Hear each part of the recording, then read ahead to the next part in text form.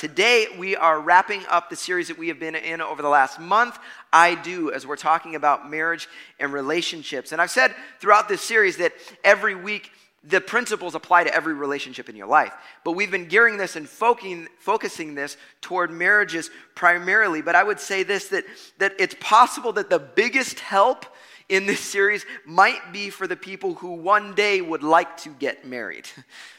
Because there's a little quote that maybe you've heard before, and I'm going to put this up on the screens. It says this: an ounce of prevention is worth a pound of cure. How many of you have ever heard of that before? Right? It's way better, way easier to actually deal with something on the front end than have to fix it on the back end, okay? And this is true in relationships. And so I hope for some of you young people, I hope some of you that are desiring relationships, I hope that you are listening. And maybe you need to go back and re-listen to some of these messages because they will set you up for success if you can actually get a hold of these things now. But I will say this, that Amber and I, and specifically me, right, I have learned the hard way when it came to this. Okay, back when Amber, I mentioned our story a little bit of how we met each other, how I first kind of was crushing on her. I said that a couple weeks ago. And so we started dating. I had been dating a different girl for like 5 years, and I almost immediately jumped into dating Amber. Not a great idea, okay? So we jumped straight into dating, okay? And we get about 2 months into dating or so, and I left for the summer, and I was in this traveling group. And about a month into traveling, I'm like, what am I doing, dating this girl, whatever? Why? I don't think this is right, whatever. And so what did I do? I broke up with Amber, okay? Horrible thing. I'm a horrible guy. I know. Some of you are like, I'm a horrible guy. Okay, so I break up with Amber. And what was funny was that she was like, excuse me? Because she was the cool girl, and nobody broke up with her. She's the one who would break up with other people, right? She's like, what is going on? This is bizarro world, whatever. So we break up, whatever. The summer happens. I come back, but luckily we get back together at the end of the summer. And then 1 week later, I broke up with her a second time. And so I was a really good boyfriend. Like, this is awesome, and right? So that's fine. It's not a big deal, though, because eventually we got back together. And then I broke up with her for a third time. Okay, this was a little bit of a challenging, tumultuous relationship we had. And so even I had told her, like, okay, if we ever are going to get back together again, I'm going to go ask your dad. I'm going to, like, show that this is serious. So I asked her dad, hey, I'm going to come ask permission just to date her, like, because I know I had messed things up. So the funny thing is I go to say, hey, I know things have been a little dicey, you know, but I'm really serious this time and whatever. And he's like, she breaks up with guys all the time. And I'm like, he didn't care that much. It was really funny. But anyway, so eventually we got married. It was great. But the problem is, how many of you know when you've broken up with somebody 3 times, that can produce trauma and scars a little bit? Okay? Same thing happened. I mentioned back in week number 1 that I messed up the leaving and cleaving thing a little bit. Okay? And that produced trauma and unnecessary scars in our relationship.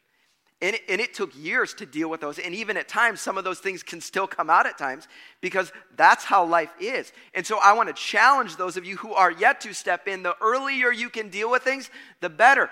But whether or not it's prevention or whether or not it's a cure for something you are currently dealing with, we all know that it is critical that we get things right in our relationships. It is critical that we do that. And pursuing growth in our relationships and being willing to work at it is critical. But in order for this to happen, we need one thing. And that's what we're going to talk about today. Okay? If you got your Bibles, would you turn with me to Mark chapter 9? Mark chapter 9, beginning in verse number 17. And as you're turning there, would you stand with me across the room as we're going to read our text this morning? Got a little story that we want to read here from Mark chapter 9. It says this, beginning in verse number 17. It says, a man in the crowd answered, "Teacher, I brought you my son," he's talking to Jesus, "who is possessed by a spirit that has robbed him of speech. Whenever it seizes him, it throws him on the ground. He foams at the mouth, gnashes his teeth, and becomes rigid. I asked your disciples to drive out the spirit, but they could not." "You unbelieving generation," Jesus replied, "how long shall I stay with you? How long shall I put up with you? Bring the boy to me." So they brought him. When the spirit saw Jesus, it immediately threw the boy into a convulsion. He fell to the ground and rolled around, foaming at the mouth. Jesus asked the boy's father, "How long has he been like this?" "From childhood," he answered. "It has often thrown him into fire or water or to kill him. But if you can do anything, take pity on us and help us. If you can, said Jesus, everything is possible for one who believes. Immediately the boy's father exclaimed, I do believe. Help me overcome my unbelief. Let's pray. Father, I thank you for your word and that you do want to speak to us, God. And Lord, I pray for every single one of us, wherever we're at. Lord, I pray that you would take this truth and dig it into our heart. And then, God, I pray that you would take this action and help it impact our relationships. Pray that in Jesus' name. Everybody said, amen. You can be seated. So this guy is probably my favorite character in the Bible. Okay, I'm going to be honest, other than Jesus, okay, Jesus is number one always. But other than Jesus, this guy is my favorite character in the Bible because I resonate with this guy, right? Can anybody else resonate with this guy here a little bit? You know, you get this story, what's going on is this guy's got the sons, filled with the Spirit, all these problems, whatever. And he comes to Jesus and he's begging because he hears about Jesus. Jesus can do anything. He can heal anybody, right? He's like, yes, this is what I got to get my son to this guy. It's the only hope he has. And he gets him and says, can you do this? Can you? Jesus is like, if I can? He's like, don't you believe? The guy's response, I do believe. Help my unbelief. And I think a lot of us can resonate with that feeling in life. There are plenty of times where we're like, yeah, God, I trust in you. My faith is in you. My hope is in you. Help my trust. Help me have faith. Help me put my hope in you because I don't always feel that way. Sometimes I'm wrestling this thing. I think that's normal for every single one of us. But what I love is the fact that this guy comes to Jesus with this honesty, but he comes with an attitude and a posture that I think is critical, and it's this. His posture is that of humility. You see, he doesn't come to Jesus acting like he has it all together, like he's, oh yes, I don't distrust you at all. No, I have it all perfect. I got that. No, he doesn't come with any of that. He comes with his honest need. And what is Jesus' response to this posture, this humility that he expresses? He does exactly what he asked. He says, you know what? I'll meet you where you're at. It's okay that you don't have it all together. It's okay. Like whatever you do have, I'm willing to lean in there. And I'm willing to help you. And so when it comes to faith, I think every one of you need to understand this. That there are times you're like, oh God, I don't know if I have enough faith. Hey, Jesus said all you need is a faith the size of a mustard seed. Just start. Start the journey. God will make up for our lack so much when it comes to this faith journey. All right, so you don't have to freak out on that one. Right? Just come to him. Be honest with him. Bring your heart before him. Okay? But the principle and this attribute, this humility, I think is equally critical when it comes to our relationships. And so I want to get to our big so what. We're going to start there, and then we've got a lot longer, guys, so chill out, okay? Big so what this morning is this. Healthy relationships begin with humility. Healthy relationships begin with humility. When we think about humility, I think it's really easy to think about that attribute, oh, that's a Christian thing you got to do. I got to be humble. That's what, like Jesus says, I got to be humble, so I should be humble. You know, I'll try to be a humble person, all this kind of thing. But it's so much more than that. No, it's an invitation. In fact, Jesus says, this is the way of my kingdom. Humility is the way of my kingdom. And if you want to experience the good things in my kingdom, you want to experience the life I have you, it's through this step of saying, I'm going to lay myself down. I'm going to choose humility even when it isn't comfortable for me. And when it comes to our relationships, hear this, healthy relationships begin with humility. Because so often we come to relationships thinking we've got it all together. Like, I've got it all together, and they're the ones that have the problem. And when it comes to marriage, how many know we get really guilty of this?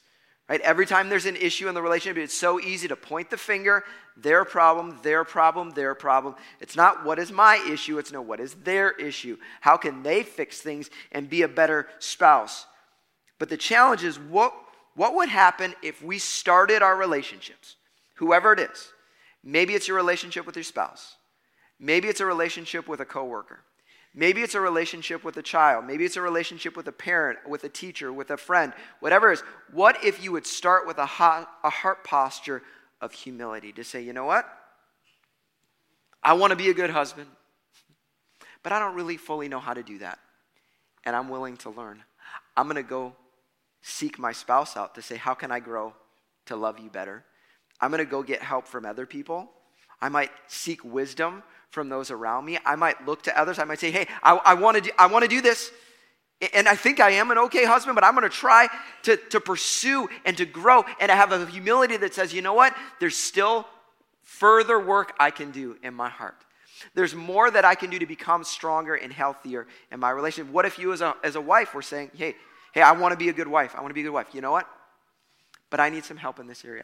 I need to grow. Hey, I'm going to seek wisdom from other people. I'm going to seek wisdom from my spouse. I'm going to look to say, how can I grow in this relationship? A posture that says, I'm not done yet. I don't have it all together. Right? I can lower myself. I can look in a mirror. We talked about that a few weeks ago. I can look in a mirror and say, hey, where do I need to grow? Say, I'm going to choose to pursue more health. I'm going to pursue to grow in this. I'm not going to accept that, hey, this is how it is. This is how I relate as a husband. This is how I live as a wife. No. I'm going to say, I can choose humility here. And guess what? Next year, things could be healthier than they are today in this relationship because of the heart posture I choose. It's not just going to happen on accident. See, my former pastor used to say this all the time. He said, the 3 hardest words for anybody to say is, I need help. I need help. Because we don't like that. I think about my kids. My kids, when they were really young and they were trying to open like a bottle or something like that, and there's no chance they're going to get that bottle open. Like, hey, you want me to help you? No, I got this myself. I'm like, okay. No, you aren't. You aren't going to open that bottle. I don't care how hard you try, you're not going to get that bottle open.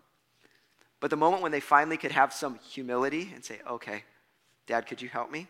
I'm there to help out. And a lot of times in our relationships, in our lives, we get to places where we're like, I can do this myself. I can figure it out myself. The pride that exists in our heart gets us to a place where we're like, we can't look to anybody else for help. But the invitation to health means, hey, I've got to humble myself and say, I need help. I need some wisdom. Maybe that means I need help from my spouse. Maybe that means I need to step into some counseling. Maybe that means I need to pursue wisdom from another pastor, another friend, or a mentor in my life, whatever. But I need someone else. I can have humility to say, I want to continue growing, and I'm not going to just try and do it all by myself. That's the start. You want healthy relationships? There's going to be a moment in your life where you're going to have to humble yourself and say, I need help, okay? And so this morning, if you're willing to have that posture, we wanted to end our series on marriage and relationships on a very practical note. Be very, very, because we've talked about a lot of principles throughout this series, but I want to give some very practical tips for this. And I'm actually going to invite Amber up here first. She's going to join me up on the stage. Come on, join me, Amber. Now, I feel like I should get to tell my side of the story. Oh, not exactly how it went. Whatever. Anyways, I'll keep moving. Okay. It's always 2 sides to a story, everyone. 2 sides, there are. But this morning, we're not up here because we're the geniuses when it comes to relationships. We're up here because we can be honest, like, hey, it doesn't always work out the way you want it. Everything isn't perfect all the time. You've got to grow. You've got to work. In fact, Amber and I this past fall, both of us for a totally different reason, we stepped into counseling. We said, hey, we need some help in this area. We need to get healthier. And the benefit, the positive, the unplanned was that it ended up actually helping us in our relationship as well. But that wasn't the pursuit initially. But it's cool how that happens. But this morning, we needed some real help from some people who know what they're talking about. And Clearly. So we are inviting up, we've got a couple people in our congregation who are professional counselors. And they love Jesus, but they also have wisdom in this area of life. And so can you give it up for Jeff Shavey and Lindsay Hansen as they join us up on the stage?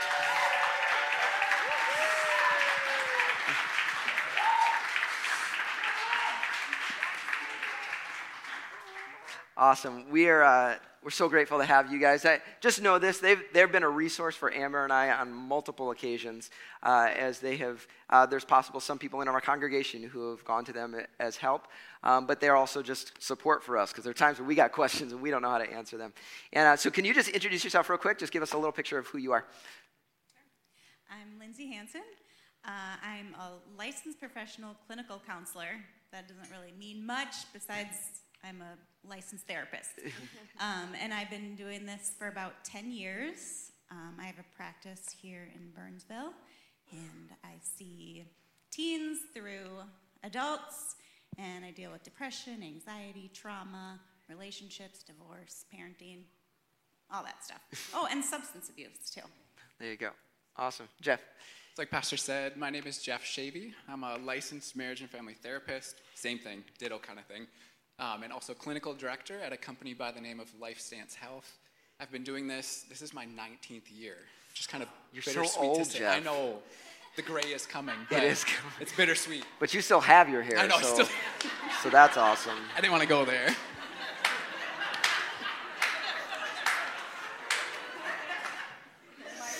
He's so nice. You dug yourself that hole That's yourself. right. That's right. Exactly. No, but we wanted to give them an opportunity just to be able to reflect on some of the things we talked about over the last few weeks and be able to speak some real practical stuff. And so guess what? Some of the stuff you're like, oh, I get that already, but there might be a nugget for every single one of you. So I would encourage you to kind of tie in here and listen in, because I think God has something for every one of us. And we've just been praying that God would use this time to be able to speak to our hearts and give us advice for how we can step forward in our relationships. And so I remember back, this was like a month ago or a month or two ago when we started talking about this, I just mentioned to you guys, like, what would be the biggest thing? Like, what's the biggest issue that you see when it comes to marriages? And both of you kind of had the same word that kind of popped up, and the word was selfishness. And so why don't you just kind of share a little bit about that? So something that I like to reference when I think about selfishness and relationships in general is a team analogy. So if you think about, say you're on the same baseball team, or if you're on a baseball team and you're both, like there's two of you in the outfield, three of you in the outfield, two of you are going for the same ball, and you're like, I got it. No, it's mine. And neither of you, like, defer to the other in that moment. You're like, no, it's mine. You're going to collide. Neither of you are going to catch the ball. Yeah. And you're both going to lose. And so I think about that a lot with selfishness in relationships. It's not about you winning that argument, or it's not about you getting what you want. It's what's going to work best for the team and this play specifically. And I think there's this element with selfishness, like you're so focused on your own happiness in that. At that point, when you're just focused on doing what makes you happy, because that's what society says, like that should be the goal, you stop taking responsibility for things. You stop taking responsibility for the relationship being at the state that it is in, and you stop putting in the work to try to make it better. And at that point, you're just kind of left chasing something that's never going to be there until you deal with what's inside. And so that selfishness is really kind of that root for a lot of issues that we face individually and as a couple. Yeah. Well, when you think about a relation or a team, I love the team analogy just because no individual wins in a team sport. Really doesn't matter. And how often... we might be selfish. How often do I want to win fights? I like to win. I like to win too. Like, we're super competitive. And how many times do we get into a fight and it's like, wait a second, we've missed the point of this situation, you know? And we say, okay, God, how could we have humility to say, actually, at the end of the day, the fight doesn't matter. This thing we're arguing about is secondary to the relationship.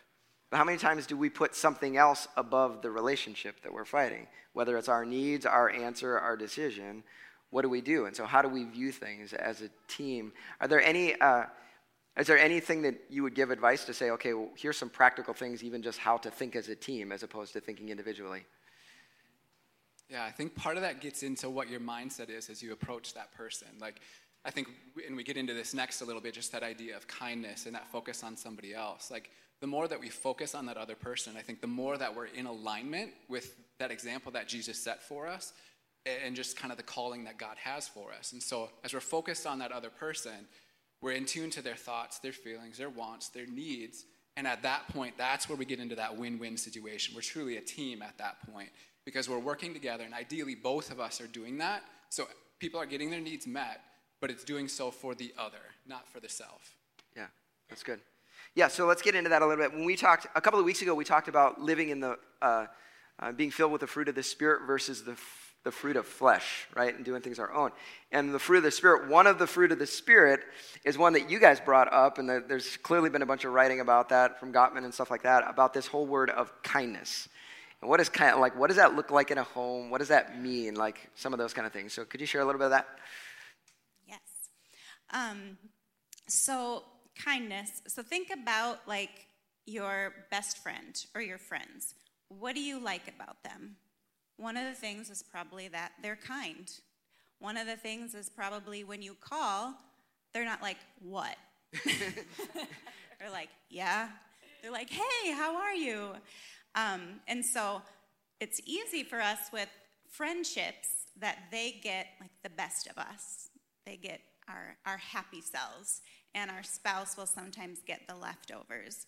And so if you can approach your spouse or your boyfriend, girlfriend, whatever, with the same mentality of like, hey, how are you? You want to be kind to them. That's going to set a better foundation than what?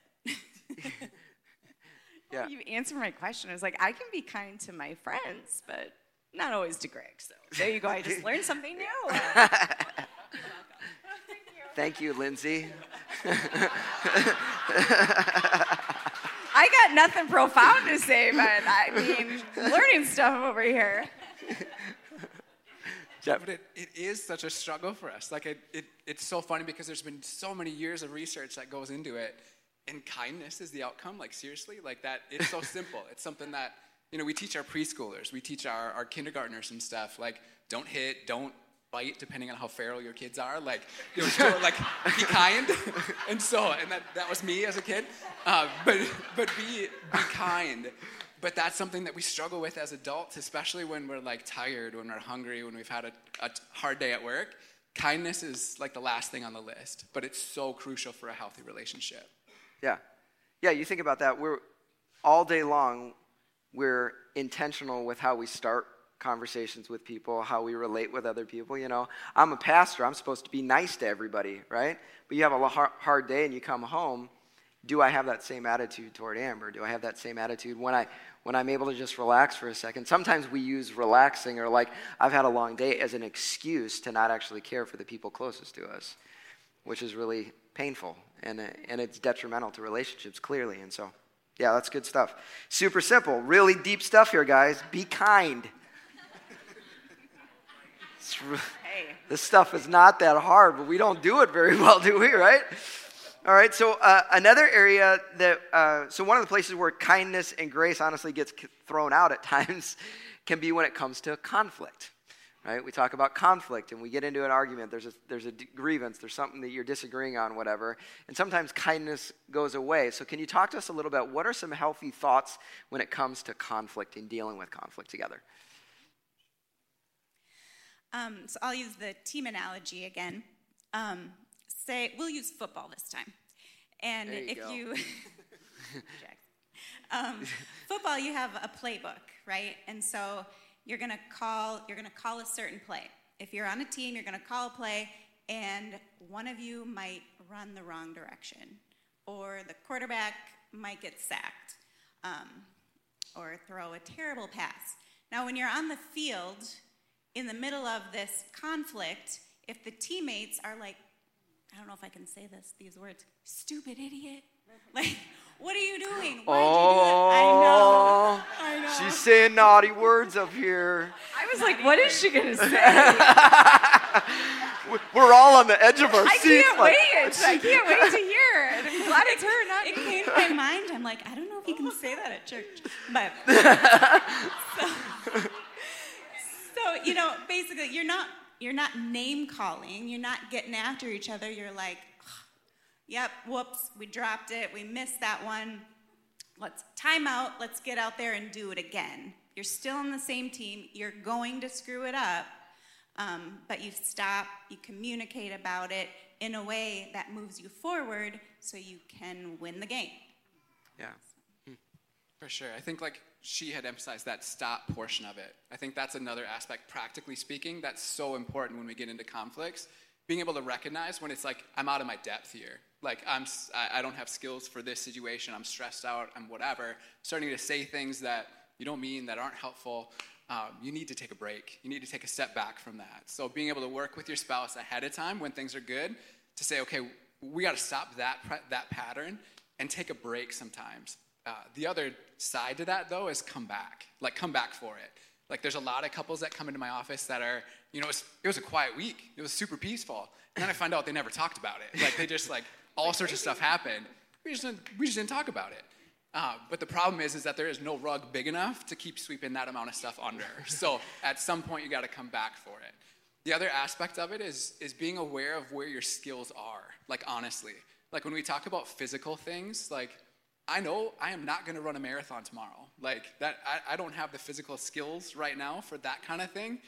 But when it comes to communication and conflict, we don't think that way. Like we just kind of keep trying to muscle through, push through, and we have conversations or conflicts that just are terrible. Like it's just a disaster because we just don't have the skills on that. So work for that. Try to hone and build those skills.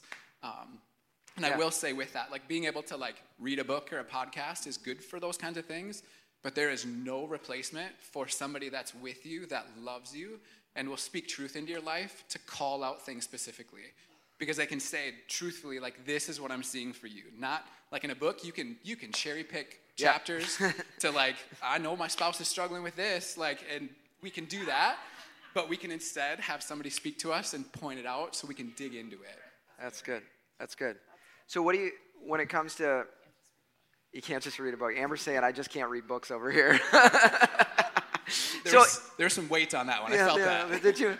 So I didn't say it on the microphone. She didn't. She was so respectful. She's so kind. Okay, so I'll use Amber and I as an example of this one, so then give some advice, because I know this isn't just a me and her thing. I talk to so many people like this. So Amber's extremely good using her words. When we get into an argument or whatever, I'm not as good with my words. So I usually win the argument. So exactly, she wins the argument because she's always better. So, but I know when I talk to other couples, I'm like, yeah, my wife she knows how to talk about her feelings, and I don't know how to talk about my feelings. So are there any advice of like how to deal with those kind of feelings conversations when you don't feel, how to talk about your feelings in a way when maybe that's a struggle for you? Well, one method that I've had people use before is like if you're having a hard time communicating, then this wouldn't be it. But if you get a talking stick, so Amber gets to hold the talking stick, and Amber gets to talk. And then when it's Greg's turn, he gets the talking stick, and Amber has to be quiet. And it's okay. Feels like kindergarten, but it sounds. I know. Sounds like a great idea, though. Yes. Yep. I don't like this one. So sorry, Lindsay. I love you.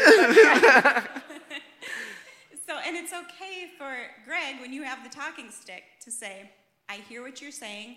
I need a little time to think about this and process it, and I'll come back to it. Because some of us are verbal processors, and we just say it out loud. We think it out loud.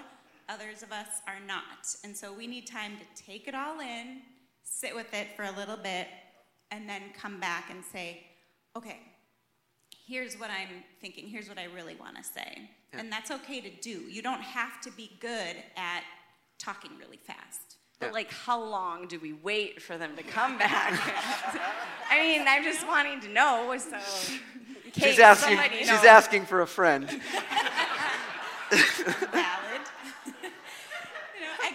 It depends on how deep it is, like how big of an issue it is. If it's something small, take like 15 minutes, 30 minutes.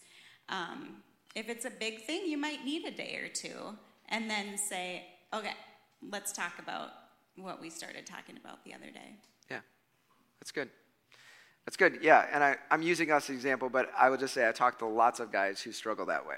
Like, this is a normal thing for guys. So, it requires, you said earlier, kind of a game plan or ground rules, whatever. So that requires to have some of that on the front end, because if you're going to have the ground rule that says, hey, there might be moments where we need time, then we have to prepare for that. So we've agreed to that on the front end rather than waiting on it. So, cool. All right, so we run short on time, but I want to make sure that we have plenty of time to talk about this one, and that is the topic of unforgiveness, right? Because we talked about unforgiveness a few weeks ago, and I will just say there were many of you. I don't get a lot of, when you preach every week, you don't get a lot of feedback. But when I talked about unforgiveness, a lot of you came and gave feedback saying, man, that hit me between the eyes. That's something I'm struggling with. And it wasn't just in marriage relationships. It's relationship with fathers or relationships with friends, relationship with coworkers, all those kind of things. And so Can you give us, all right, we said yes, all right, we talked about this idea, that we understand unforgiveness is holding us in chains. Unforgiveness is keeping us locked up,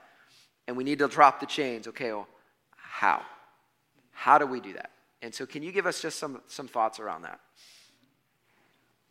Yeah, I think one of the things I want to pay attention to with unforgiveness or difficulties forgiving someone, something to highlight with it, I guess, is that it's a really good mirror for what's going on inside. Like relationally is kind of one of those things as well, where it can really show you where your cracks are.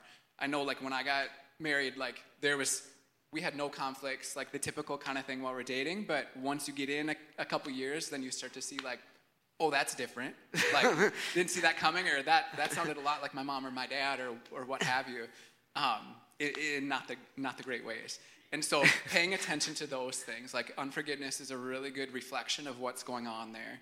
And so when you recognize those things, that there's patterns, there's traits to certain people trigger us, certain phrases trigger us, certain situations are just harder for us to deal with than others, recognize that and do something about it. There's so many times where people kind of, it's like living in fear for the most part, I think, just trying to avoid those things. Like, I'm not going to talk to that person anymore. I'm not going to interact with that situation anymore. Or if that phrase comes up, I'm out. I'm just out of this relationship. And so paying attention to when that comes up and dig into it, work it out somehow, whether that's seeing counseling, whether that's with a good friend, good family member, that kind of thing, to dig in on those skills. Yeah, I think kind of the verse that you used, help me with my unbelief, I believe, help me with my unbelief. Forgiveness can start there too. I forgive you, help me forgive him. Yeah. Because sometimes it's an opposite to emotion action is what we'd call it. If the action would be beneficial to you, but your emotion is the opposite, like you're digging your heels in and don't feel like, then you need to act opposite to what your emotion is telling you and do what you know you need to do. Oh, yeah. So what does that look like? Like, how do I do that? So there's somebody, like, because you still feel it. So is there ever a point where, like, forgiving does change your feeling? Like, how does that play? Yeah, sometimes it takes a while, right? It's a process. And I think you get the ball rolling, and eventually feelings will follow. Sometimes it's a matter of radical acceptance. Like, forgiving them doesn't mean it's okay. And I think you mentioned in the sermon, it doesn't mean I forget about it.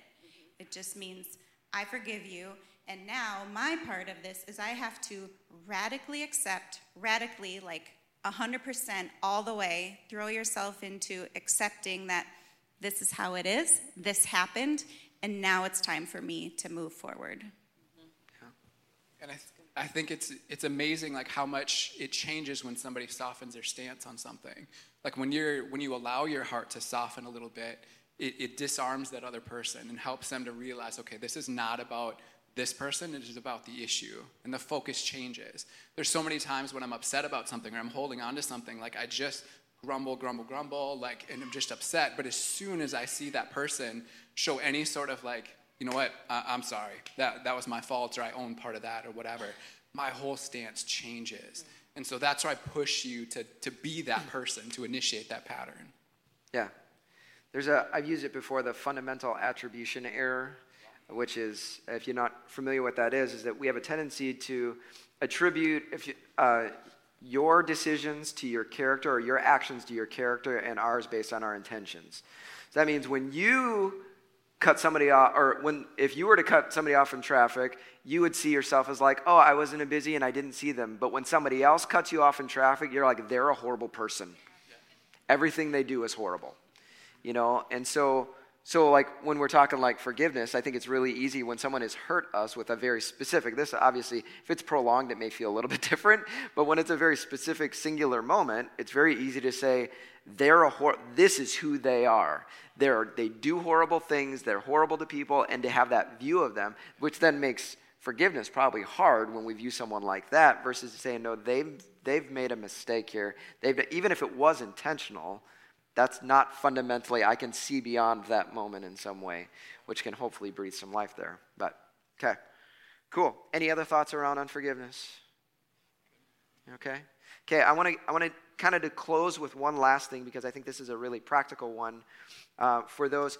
Raise your hand if you are married and you have a child 18 or younger. Raise your hand. Raise your hand. Okay. So we got a lot of people in that season in life, okay? And so this is one of those things that, well, we will be the first to say we don't get this one perfect, but it's one that we try to work at. And why is that? Because probably 15 years ago, we were a part of a church, and there was it was over like a couple of years, I was seeing the same thing happen over and over again. I would see these couples who had all their kids in the house, and they seemed like these nice couples. And then the last kid would graduate high school, and then they got a divorce. And I was like, what is going on? And it kept happening over and over and over again. And come to realize, and if you've got kids, you understand this, where you start in a relationship and it's like, oh, it's you and me, it's you and me, it's you and me. And then suddenly, it's the children. And your eyes have a tendency to turn from one another, and now it's turned toward the children. And as there's some positive in that, there's like some good in that. Obviously, you got an infant. We've got to pay attention to this child. It's like the hopes and dreams of all the years are met in thee tonight. It's this child is everything for us. But if you lose sight of this becomes a toxic. You've disordered your home in some way. 'Cause like in my life, my roles should be child of God, like Christ first, Amber, my kids, and the church. Okay? That's the order, right? It gets dysfunctional as a pastor if I love the church more than I love my family. And, I said this to the board when they hired us, listen, we ain't building this church on my family's back, okay? Because at the end of this thing, one day, those are still going to be my children. If we are ever not here, they are still my kids. This is still my wife. They are first. They come first in our life. And we have to have that mindset. But when it comes to the kids, it can feel good.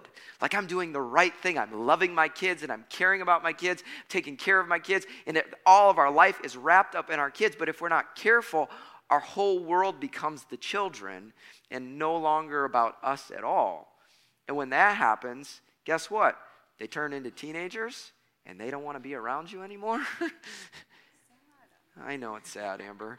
She's getting depressed up here. And then one day they do leave your home, because you may not realize this, but that's the point. Like, leave your home eventually. And when they leave your home, it's just the two of you. And a lot of people are like, who are you? I don't even know if I like you anymore. Like, we don't do anything together anymore. Like, we don't have a relationship anymore. So the most practical thing you can do, I know this for our kids, and we tell our kids this sometimes. Listen, kids, if they start whining, why do you, Mom, have to go on a date? Why do you have to leave us tonight? I said, listen, the best gift we can give you is that we have a good, healthy relationship. Not that we have a perfect relationship, but that we're pursuing a healthy relationship. It's the best gift that we can give you. So what does that mean? That means we have to pursue liking each other, not just loving each other. Okay? Because you all say you love each other, but you don't always act like you like each other. Okay? And to like each other, we have to pursue doing things together that don't involve the children. Okay? Does that mean we got to go on dates? Some of you are like, we went out with someone, I forget, recently, and we didn't go out with them. They were talking to me about it, and they're like, yeah, it's the first date we have been on in like a year and a half. I'm like, that's a long time without going on a date with your spouse. Okay, it's good. It is good for your children. Leave them at home. Leave them with someone else. Maybe you don't have any money, because I remember you don't always have money for babysitters.